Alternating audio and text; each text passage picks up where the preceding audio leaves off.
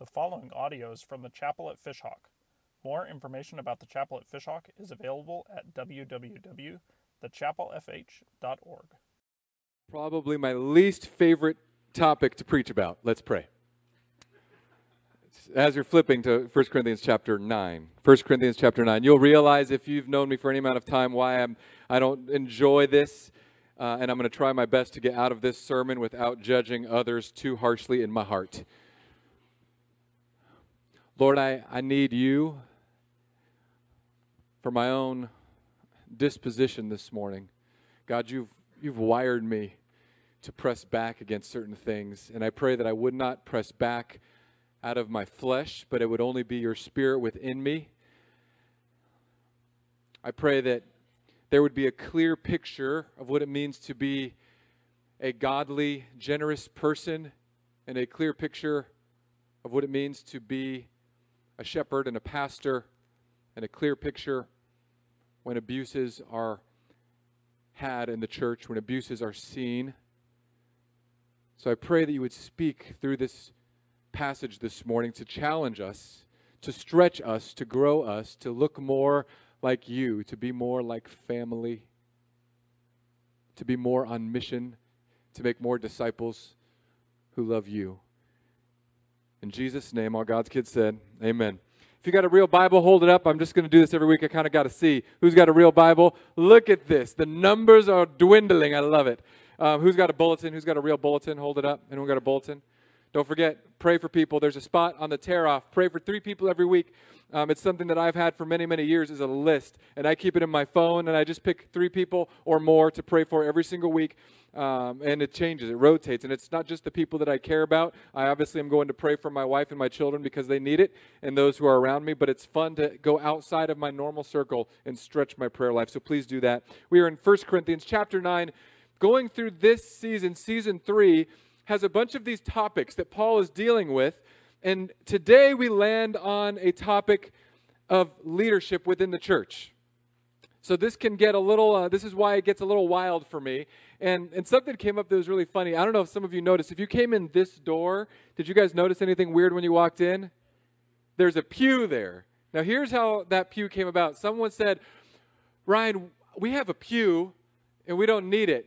Do you need it for something? I said, no, but I want it. And I didn't know what I wanted it for, so I said, just drop it off. So there's literally a pew there, just a random pew sitting there. And this morning in the back hallway, someone said, hey, if we donate enough money, we could get our name on the pew. And I don't know, some of you are going to be like, what does that mean? I just need to tell you that this is what was done in the past. As a matter of fact, at the last church where I served before here, there were a throwback to when they still had this practice going on. And there were rows in the back of these pews because there was a gorgeous sanctuary with a giant dove stained glass that would cast these laser beams into the preacher's eye during the sermons. And in the very back, when they had originally done the building, they had taken special donations. And if you donated a certain amount, you got a placard with your name on the pew. Now, I didn't know about this until one Sunday when I was ushering, and somebody came up to me and they said, somebody's sitting in my pew. And I said, I don't know what that means. And they said, well, my family's pew is right there, and somebody's in it. And I looked around, and I said, is your family's pew? And in my mind, I'm thinking that thing that we all say as second graders, like, well, it's not yours if your name ain't on it. And before I could even get this thought complete in my head, they said, our family's name is on it. And lo and behold, I walk over and I squat down. And right here in this pew, there's a gold plaque that had this family's name. This pew was donated by such and such and such and such for their generous blah-bitty, blah-bitty, blah. And they said, will you please ask the people to get up out of our pew? I had a twitch. I took a shot of Pepto-Bismol, and I said, no. We're a church for people. People that don't know that you could buy a pew station and show up once or twice a year and claim it. We're a church for people who just want to sit. And as a matter of fact, your pew is in the back row, so most likely the people that are sitting back there are already nervous about being here. because that's where people sit when they come new into a church. They don't come all the way up to the front. You have to work your way up here with boldness, or you just have to be weird to get up to the front row. When you visit, you sit in the back somewhere. I told them that we wouldn't kick anyone out of a pew. I told them that money cannot afford someone a special seat in a church gathering. And they told me that they were going to take this above my head. They were going to talk to my leaders, my bosses. And in my mind, if you've noticed in your bulletin, I hide little Easter eggs. I put on the staff page who my bosses are. And I put their contact info in there. Jesus Christ, the Savior, the lead pastor of the chapel at Fishhawk. Contact info at prayer. The Holy Spirit, the convictor of sin, dwells within each believer. The Father rules and reigns from heaven. Contact info also at prayer. So I told them, by all means, take it up with my boss. Today it's a sermon that I don't naturally like, and you're going to find out why, because it's about this church leadership and then giving, and then Paul's wrestle, because the Corinthians were constantly fighting about who their favorite leader was, and they were supporting them and loving them. And Paul is coming right into this dysfunctional church, and he says in verse 1, "Am I not free? Am I not an apostle? Have I not seen Jesus our Lord? Are you not my work in the Lord? If I am not an apostle to others, at least I am to you, because you are the seal of my apostleship in the Lord." Now, before we keep going into the tough part, it's interesting to me when I think about Paul saying this. Paul saying to the Corinthian church, you are the seal that I am from God. When I stand before God, I'm going to say, God, these are the people you gave me. Sometimes I look at you guys and I think, good grief, am I going to be judged? Sometimes I wonder, Lord, what type of people? Can you just send me the nice Christians, Lord? I want the people who already know the Bible. I want the people who grew up in the church and they know John 3:16 in the King James Version. I want the people who just give regularly, love regularly, serve once a quarter. They raise decent children. And the Lord, I think, just sits in heaven and smiles. Says, Ryan, I'm going to give you the people. Some are going to be great and disciplined. Others are going to give you headaches that there is no cure for. Some people in the chapel are going to be 200 milligrams of Motrin, while others are going to be 1,600 milligrams of Motrin. Some people are going to be a great joy, Ryan, and some people are going to be a thorn. I'll let you decide which you are. But I'll tell you one thing, I'm grateful for every one of you here. I'm grateful for everyone who calls the chapel family their home. Every time that I get to see a marriage restored or a life turned back to God, it brings me great joy. Even the people that are in process, even the people who are not sure where God is leading them, it's a great joy. Yesterday I needed a manual laborer, and I knew of a teenager who has been grounded for eternity in one of the chapel families. So I called the mom and I said, hey, I know that this person is grounded for all of eternity. I need some muscle. Can I borrow them? And they said, absolutely. Because if your kid is grounded for eternity, chances are likely you want them to hang out with a pastor because maybe I can do some Jesus thing. So I borrowed this teenager, and it was so much fun to just pick on him the whole time. I needed some muscle to move a big ladder, and we had a great time doing it. And in our conversation, it was one of those moments where I just teleported all the way back to my youth pastor years. And I began thinking about all of the kids that I had when I was a youth pastor. My oldest kids now, whom I was their pastor, are in their 30s. One of them is pastoring at a church. It boggles my mind that I had discipled someone who's in their 30s. I know some of you parents feel that way about your own children. It's the seal. Because some of the kids that I pastored have walked far, far, far from the Lord. And they are my seal. For good or for bad, for pain or for joy.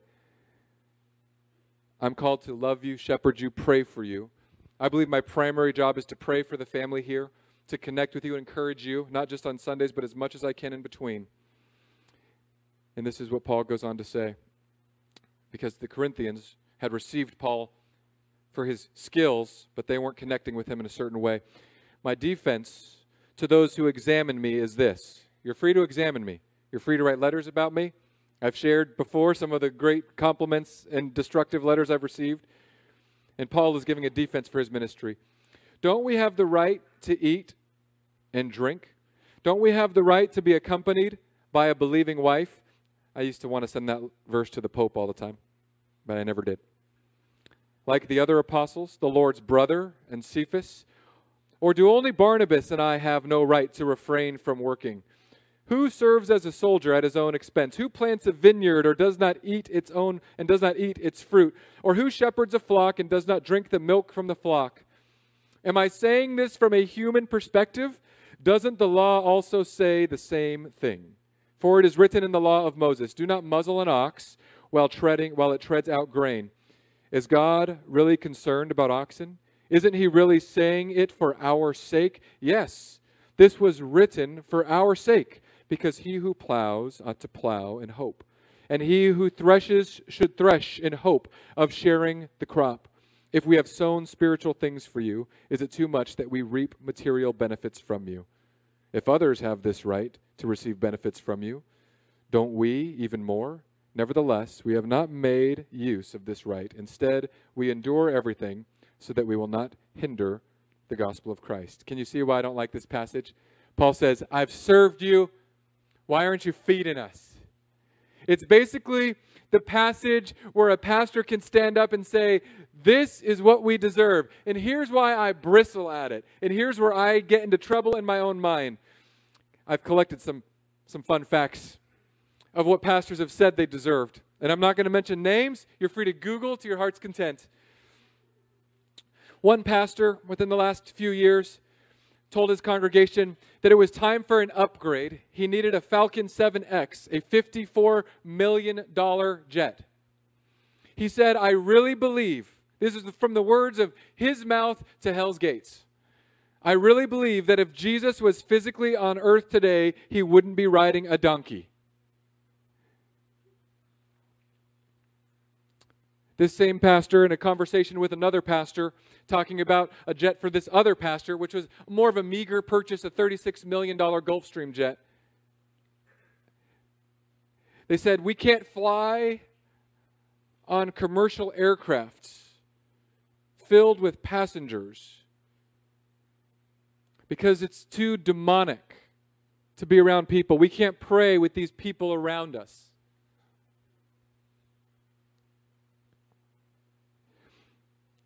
Another pastor in a court trial was standing there, and the attorney coming after him was asking about his house, which was a ministry center. It also happened to be a 10,000 square foot plus mansion. And one item they asked about was the $6,000 of Louis Vuitton clothing. And he said, well, I need these types of clothes for a TV appearance as a pastor.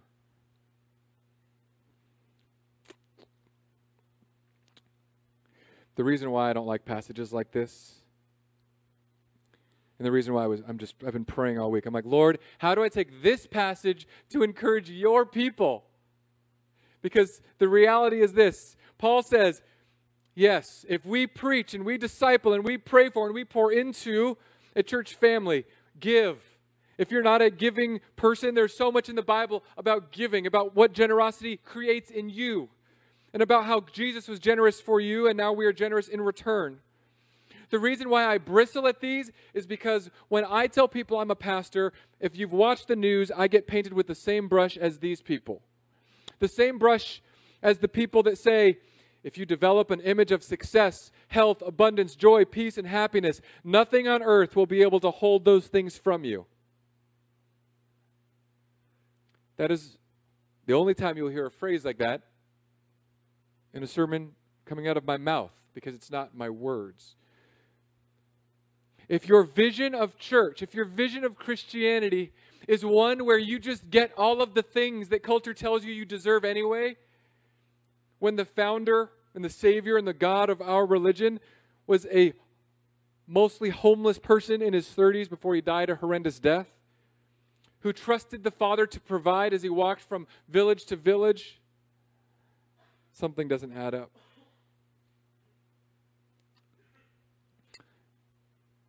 This pastor also says, all of us are born for earthly greatness. You were born to win. God wants you to live in abundance. You were born to be a champion. He wants to give you the desires of your heart. The Bible also says your heart is wicked and deceitful. Don't trust it. Before we were formed, He prepared us to live abundant lives, to be happy, healthy, and whole. Look, I'm not against happiness. I'm happier than most people I know. I'm not against health. I literally have been thinking about potentially being healthy in the future. Okay? On the way here this morning, I was even thinking, I'm turning 39 in just a month here, month and a half, and I was thinking this morning, maybe before I turn 40, so like from my birthday until I turn 40, I'm just going to hit it hard. I'm going to do all the kale, all the granola stuff, all the oats and the whole grains. I'm going to hit the gym with my middle brother.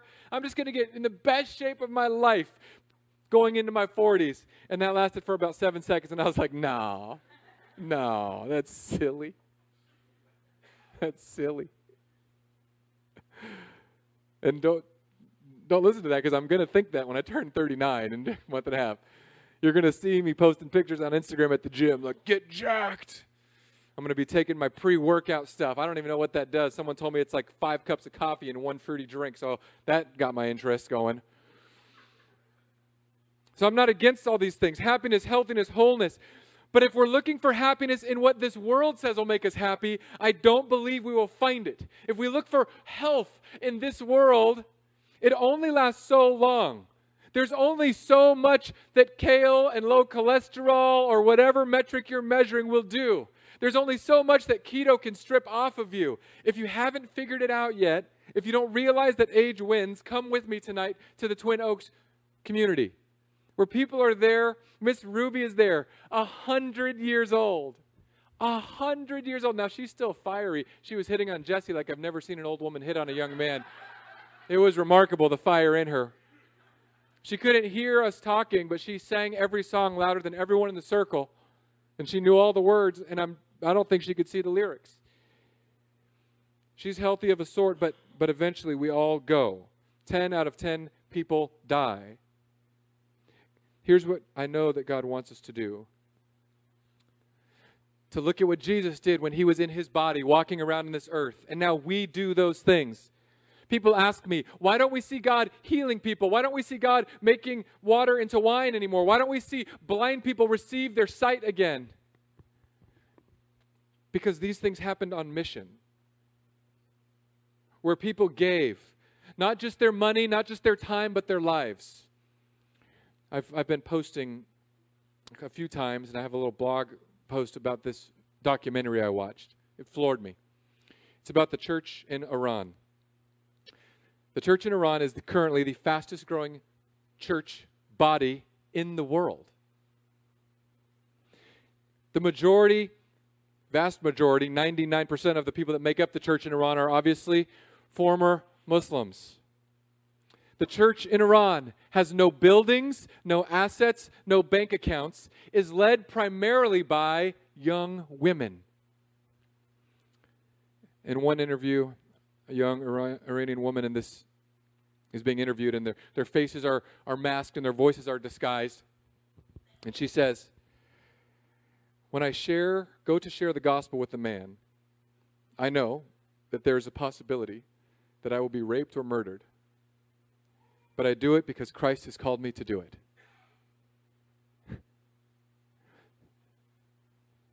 I am such a weak man, fearing that someone might reject me when I talk about Jesus. I tried to put myself in the experience, like what would it be like in this culture where this person going up and God is prodding and leading this young woman to say, I'm going to share the gospel with this man. And if he chooses to, he will take me out behind a building and rape me and or kill me. But I'll go. And this is where the church is growing faster than any other place in the world currently. We have the news and all these things that show pictures of these different countries. And when the whole Iranian thing came up, I just started praying, like, Lord, do something there. Not do something to prevent the wars, but do something to start a movement of your kingdom there. Then I got humbled because one of these Iranian church leaders came to the United States because they don't have Bible schools or seminaries. They don't have training. They have to go outside of the country to get trained and to learn more and to get more help and resources like these things that we so often take for granted. And they came to America and they went back saying that the American church has a covering of Satan over it. Everyone is comfortable.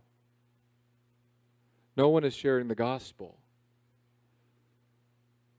How does this all connect to the video, to this text about Paul saying, look, we're serving you. Let's come together. Let's pay and be generous and raise up a body. Because the way that this is, and I've said it before and I'll keep saying it again, if this is all of your spiritual experience and connection in a week, you're starving. I don't care how good the preacher is. I don't care if you took me out and you bring back the spirit of R.C. Sproul or John Piper or C.S. Lewis. I don't care who's up here. If this is your spiritual connection and this is it. If you're not taking this and then feasting on this book and then going to someone and say, come with me and let me show you how to feast on this and talk to other people and make disciples. If this is it, you'll be bones and skin in your soul. There will be nothing to lean on. The reason why I believe that my primary job, it's not preaching. My primary job is not making sure the bills get paid. My primary job is not just leading a staff, or my primary job is to pray for you all. I love that we have this planning center. Because I'll just go, and when I started praying for houses, those of you who texted me, I just hit your address, and it opens up my map, and I just drive and I pray. I love social media, not because of what it does to our souls, but because I get to see where some of you are at. The fact that we have phones, the fact that we have literally so many ways to connect in our pockets, yet we're the most isolated generation in humanity, is terrifying. So my job is to pray and to preach and to shepherd. But it's not just for this. Most pastors that I know, they spend lots of time writing a sermon. And it's fun. We like to do this. But I'm going to be honest, you will remember 10% of what I say, if you're lucky. That's according to a Princeton study. 10% of the words coming out of my mouth will lodge in your brain, which means I am 90% worthless on a Sunday morning. Are you tracking? I know our schedules are crazy. This thing that Derek started with the men, it hasn't taken off. You discouraged, Derek? A little bit? I'm discouraged a great bit. He got all the men, say, when can you meet? And all of us men are like, oh, I don't know, man. It's scary. Look, you don't have to go talk about your feelings and go all Judy Blume with each other. Just sit down. Discipleship doesn't have to be in a microchurch. In these churches where the church is persecuted, they're not saying, let's get organized, let's text somebody. They're saying this, like, if you need something, I got you. Because this church, man, we are so abundant. We have this massively cool building. We've got almost 7 acres of just grass and fire ants.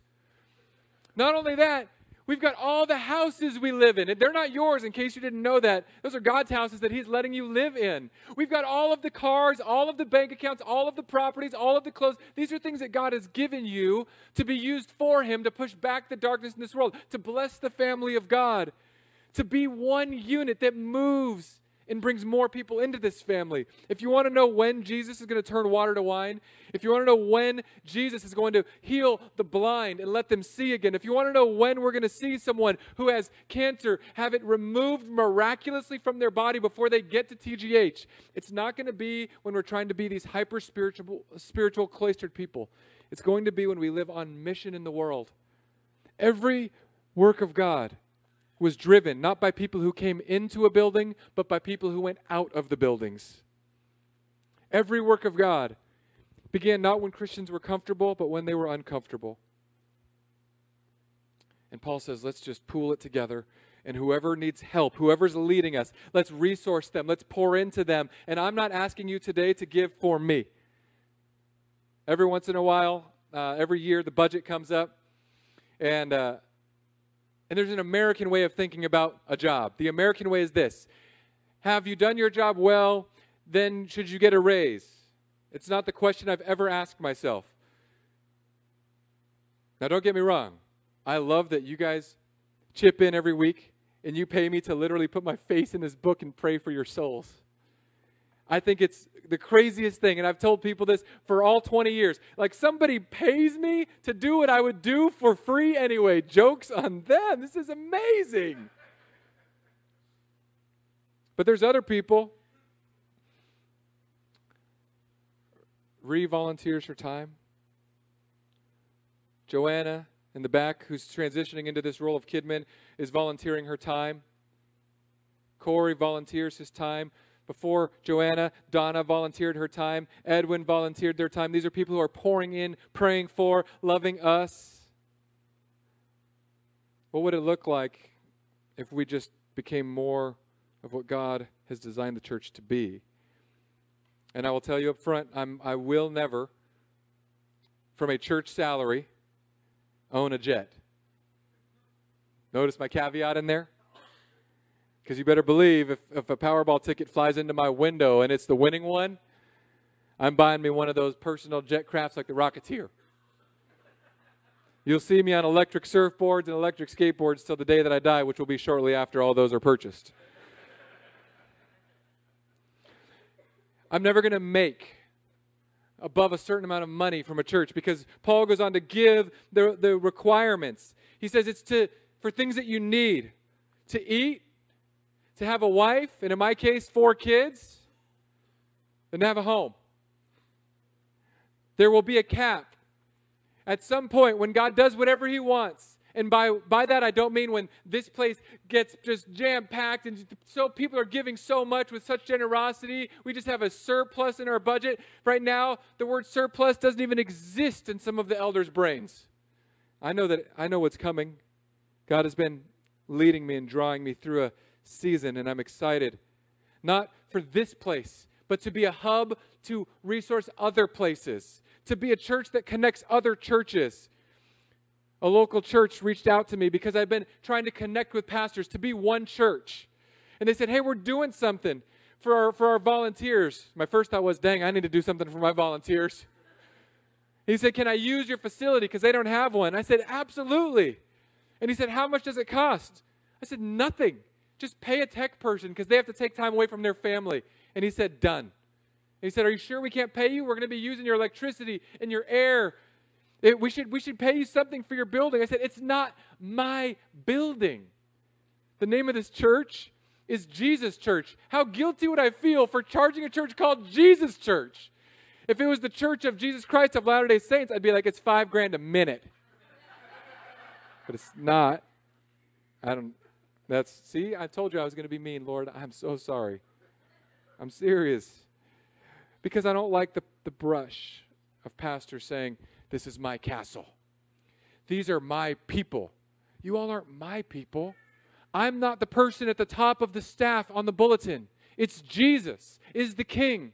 I'm way down the list. And Jesus, the Spirit, the Father, they're all equal. And I'm not even like, I just put my name on top because people see my face. It should be the kids person on top because they're driven the most crazy. They've got to disciple people who actually listen and grow. I disciple people who don't listen or grow every week. Some of you got that. Paul says, do you not know that those who perform temple services eat food from the temple? And those who serve at the altar share in the offerings of the altar. You guys, I'm well fed right now. I'm well taken care of. Don't get me wrong. Just like all of you, money gets tight sometimes. It's bewildering to me. I've been sharing the story of the family that we're helping because they moved across the country. And I could keep telling Amy, I'm like, I can't believe teenagers. I just can't believe them. And I'm going to have like 3 of them at one time in my house. And then Bella will come up later. I don't understand how they eat. I don't understand how they can use that much water. I don't understand why my internet speeds feel like AOL dial-up. But then I look around and there's like 17 people streaming Netflix and video games all over my house. I've got to upgrade to that new deal Frontier's got, 500 over 500 for cheap. So don't get me wrong, finances, they don't mean nothing. As a matter of fact, I believe, and I've taught this for many, many years in conversation, the wallet is the last part of discipleship that tends to get cut. We will give up our Sunday mornings for Jesus. We will give up a Wednesday night for Jesus. We will give up the way that we live a little bit here and there for Jesus. But it's always in our culture, because the wallet and money is what's been lifted up to be our God. So in our culture, that's often the last thing that we finally say, Lord, I can let it go. It's not mine anyways. It's what you gave me, so I want to give back. I want to help the church. I want to press light into the darkness of this world. It's never going to be so that I can have an Audi or a jet. It's never going to be me saying, you know what the Lord's told me to do, one more. And I shouldn't say it. The Lord can say anything he wants. And maybe God did tell these clowns to get a jet. I don't believe it, obviously, but maybe he did. Maybe God told one pastor to pray when he gets a parking spot in the front of a store. He prays, Lord, I thank you for your favor that he got the first parking spot, the closest one to the door. Can you imagine being a pastor who can walk, thanking God for the favor of getting that first parking spot when the person behind you, maybe they were a 97-year-old woman with a cane. And she's saying, where's my favor, Lord? Oh, sorry, I had to give it to the pastor. We do these weird things with money. Money creeps into the church in dangerous ways. I keep setting my limit in my head, like, Lord, here's what I never want to make above. And ideally, I would like to just find a job where I didn't have to make any money so we could just pay other people and give money to microchurches or to people that are more in need. So often I want to do that, and so often we're constrained because we have all these things now. And some of you are going to be like, well, if you don't like these things, why don't you just leave? Because I'm not going to, God put us here. And he said there needs to be a light. Well, there's a lot of lights in this community. You're right. There are. And we're all very different. You should just do a little church field trip one day. And there's not one that's necessarily better than another. But if you go to the churches within a 5-mile radius of here, all 37,000 of them, you'll realize that we have very different DNAs and age demographics and spiritual backgrounds and worship styles and preaching styles. You'll find pastors that are less grumpy than me and pastors that are more grumpy than me. You'll find pastors that are more consistent than me and some that are less. Because some days like today, all I have is my heart to give you. To say, Paul says, look, church, let's be generous with people who are feeding you spiritually. I would love that. I will love that. I will love that. Because there are people who've been giving and giving and giving. And it'd be so nice to be able to have the church come together to say, well, what's the need? Paul, though, says what I hope to say one day. For my part, verse 15, I have used none of these rights. He's used none of the rights of receiving payment or food from the Corinthians, nor have I written these things that they may be applied in my case. I want to say this one day. I want to say, you all, I do this for free. I found some other job. For if I preach the gospel, I have no reason to boast, because I am compelled to preach. And woe to me if I do not preach the gospel, for I do this willingly. I have a reward, but if unwillingly, I am entrusted with a commission. What then is my reward? To preach the gospel and offer it free of charge and make full use of my rights in the gospel.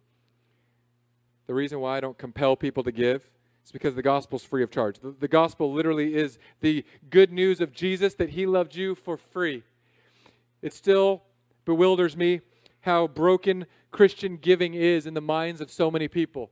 Some people, some of you in here, believe that if you give, then you'll have more access to God's love.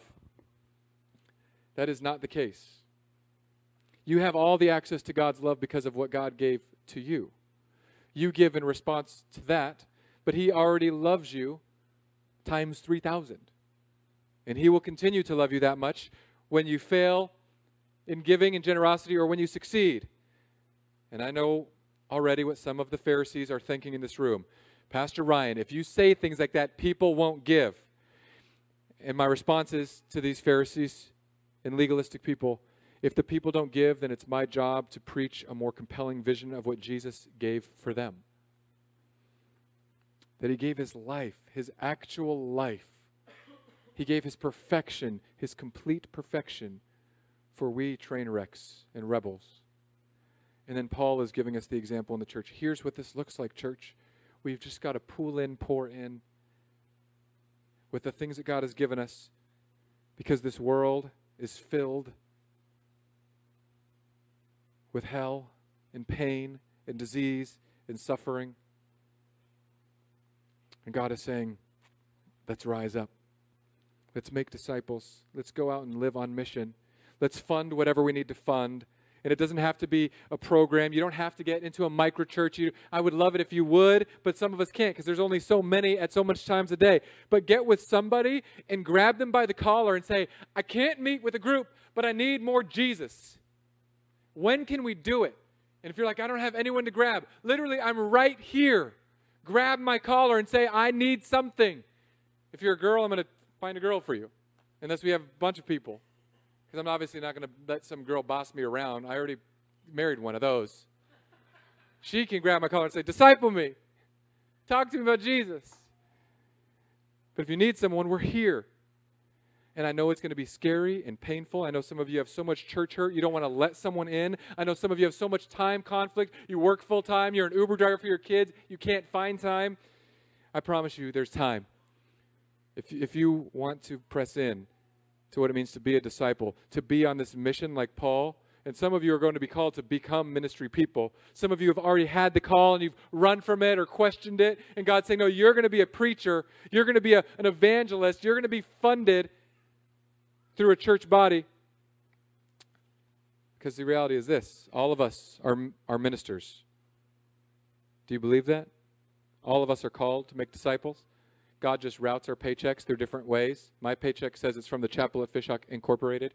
Some of your paychecks say it's from the government incorporated, whatever that is. McDill, I don't know how you get those. I was never in the military. Does Donald Trump sign your paychecks, come to think of it? Probably not. Some of you get your paychecks from Mosaic. Some of you get your paychecks from a school. Some of you get your paychecks from Outback or McDonald's or wherever it is. Some of you don't get paychecks, but you really want one. It's all God saying, you're a disciple maker, and I'm going to pay you through here. You're on my team, and I've opened up this opportunity and given you these skills. Go do this there. So this is not a sermon that just says, pay the preacher. If I ever die tragically to you, graciously and blessing for me, just don't hire a pastor who lives off of the offerings of the people in opulence. Make sure that your pastor has a sound view of saying, I only need enough to live. Because there are things that I ponder sometimes, like retirement, because the culture says retire. Save up for retirement. And it's probably a good idea. I keep telling my wife, we should do this thing called retirement. Right now, my only plan is expirement. And life insurance. Are you guys, anyone doing that with me? The life insurance game, you get the policies, hope you die at a certain age so your wife's taken care of? Just me, okay. I'm trusting that the Lord will provide exactly as He deems worthy. The last raise I received at the chapel was from someone who said, you never take a raise. I've been here for 2 years and you've never taken a raise, asked for a raise. Why is that? I said, God will give me a raise if He wants to give me a raise. And he said, okay, fine, I'm going to give you a raise myself, personally. I thought, that's cool. It's this. He saw this. I had poured into him, and he thought, you've poured into me. I want to bless your family. If some of you are so compelled today to give me a fat raise, so super good with it. If it goes over a certain amount, I'm just passing money along at that point. Who knows? Maybe I'll show up next week in my P1 McLaren in the parking lot. Maybe I'll get some Louis Vuitton shoes. It's my life goal to get on the Sneakers of Pastors Instagram where we wear fancy shoes and someone takes a picture of us and calls us out. If you want to take a picture of my fancy shoes, have at it. Vans, circa 1980, size 13, approximate cost $29.99, Nordstrom Rack, boom. I can't even stomach to read the rest of this because my heart is tortured with the pastors that try to squeeze money out of people for earthly glory. I don't care if this building has more buildings or less. I care if we're making more disciples or not. It breaks my heart that Jesus is on that platform right there. You want to know why? Because the baptismal's not there. So somebody, let's lead people to Jesus so we can move his sign, put the baptismal there, and drown people for 3 seconds at a time. In Jesus' name. This is why we're here. Not for this, for him, to baptize people into that family, to push back the darkness, to pray on the streets, to love our neighbors with radical generosity, and to give in a way that acknowledges that what we own is not actually ours. It's a stewardship that God gives us. And then all these other things, all the money stuff that is in the bulletin every week, we do that because it's what churches do. Here's what we got in the offering. And some people have said to me, we didn't get enough last week. To which I reply in a very Gandalfian way, we got exactly what the Lord intended. Would you pray about how you give, to what you give, to what degree that you give, and would you give in response to the gospel work, whether it's here or somewhere else? The caveat that I always say, if you think I'm after your money, give it somewhere else. But we're here to lift these facilities up. We're here to pray for people, to push back the darkness in people's hearts. Since I just saw Edwin walk in after his long trip, I will say that Edwin would appreciate if you did not give to somewhere else. Welcome back, Edwin. But I will say that we're all one team. Jesus Church, over in Riverview at the Regent, Seaglass Church down in Apollo Beach. These are brothers that have drawn near to me. South Bay on 301, brothers that have drawn near to me. Brothers I don't know very well yet. Fishhawk Fellowship, but I pray for them. Bay Life, love them, pray for them. Methodist people, Methodists for them. I pray for the Presbyterian Church.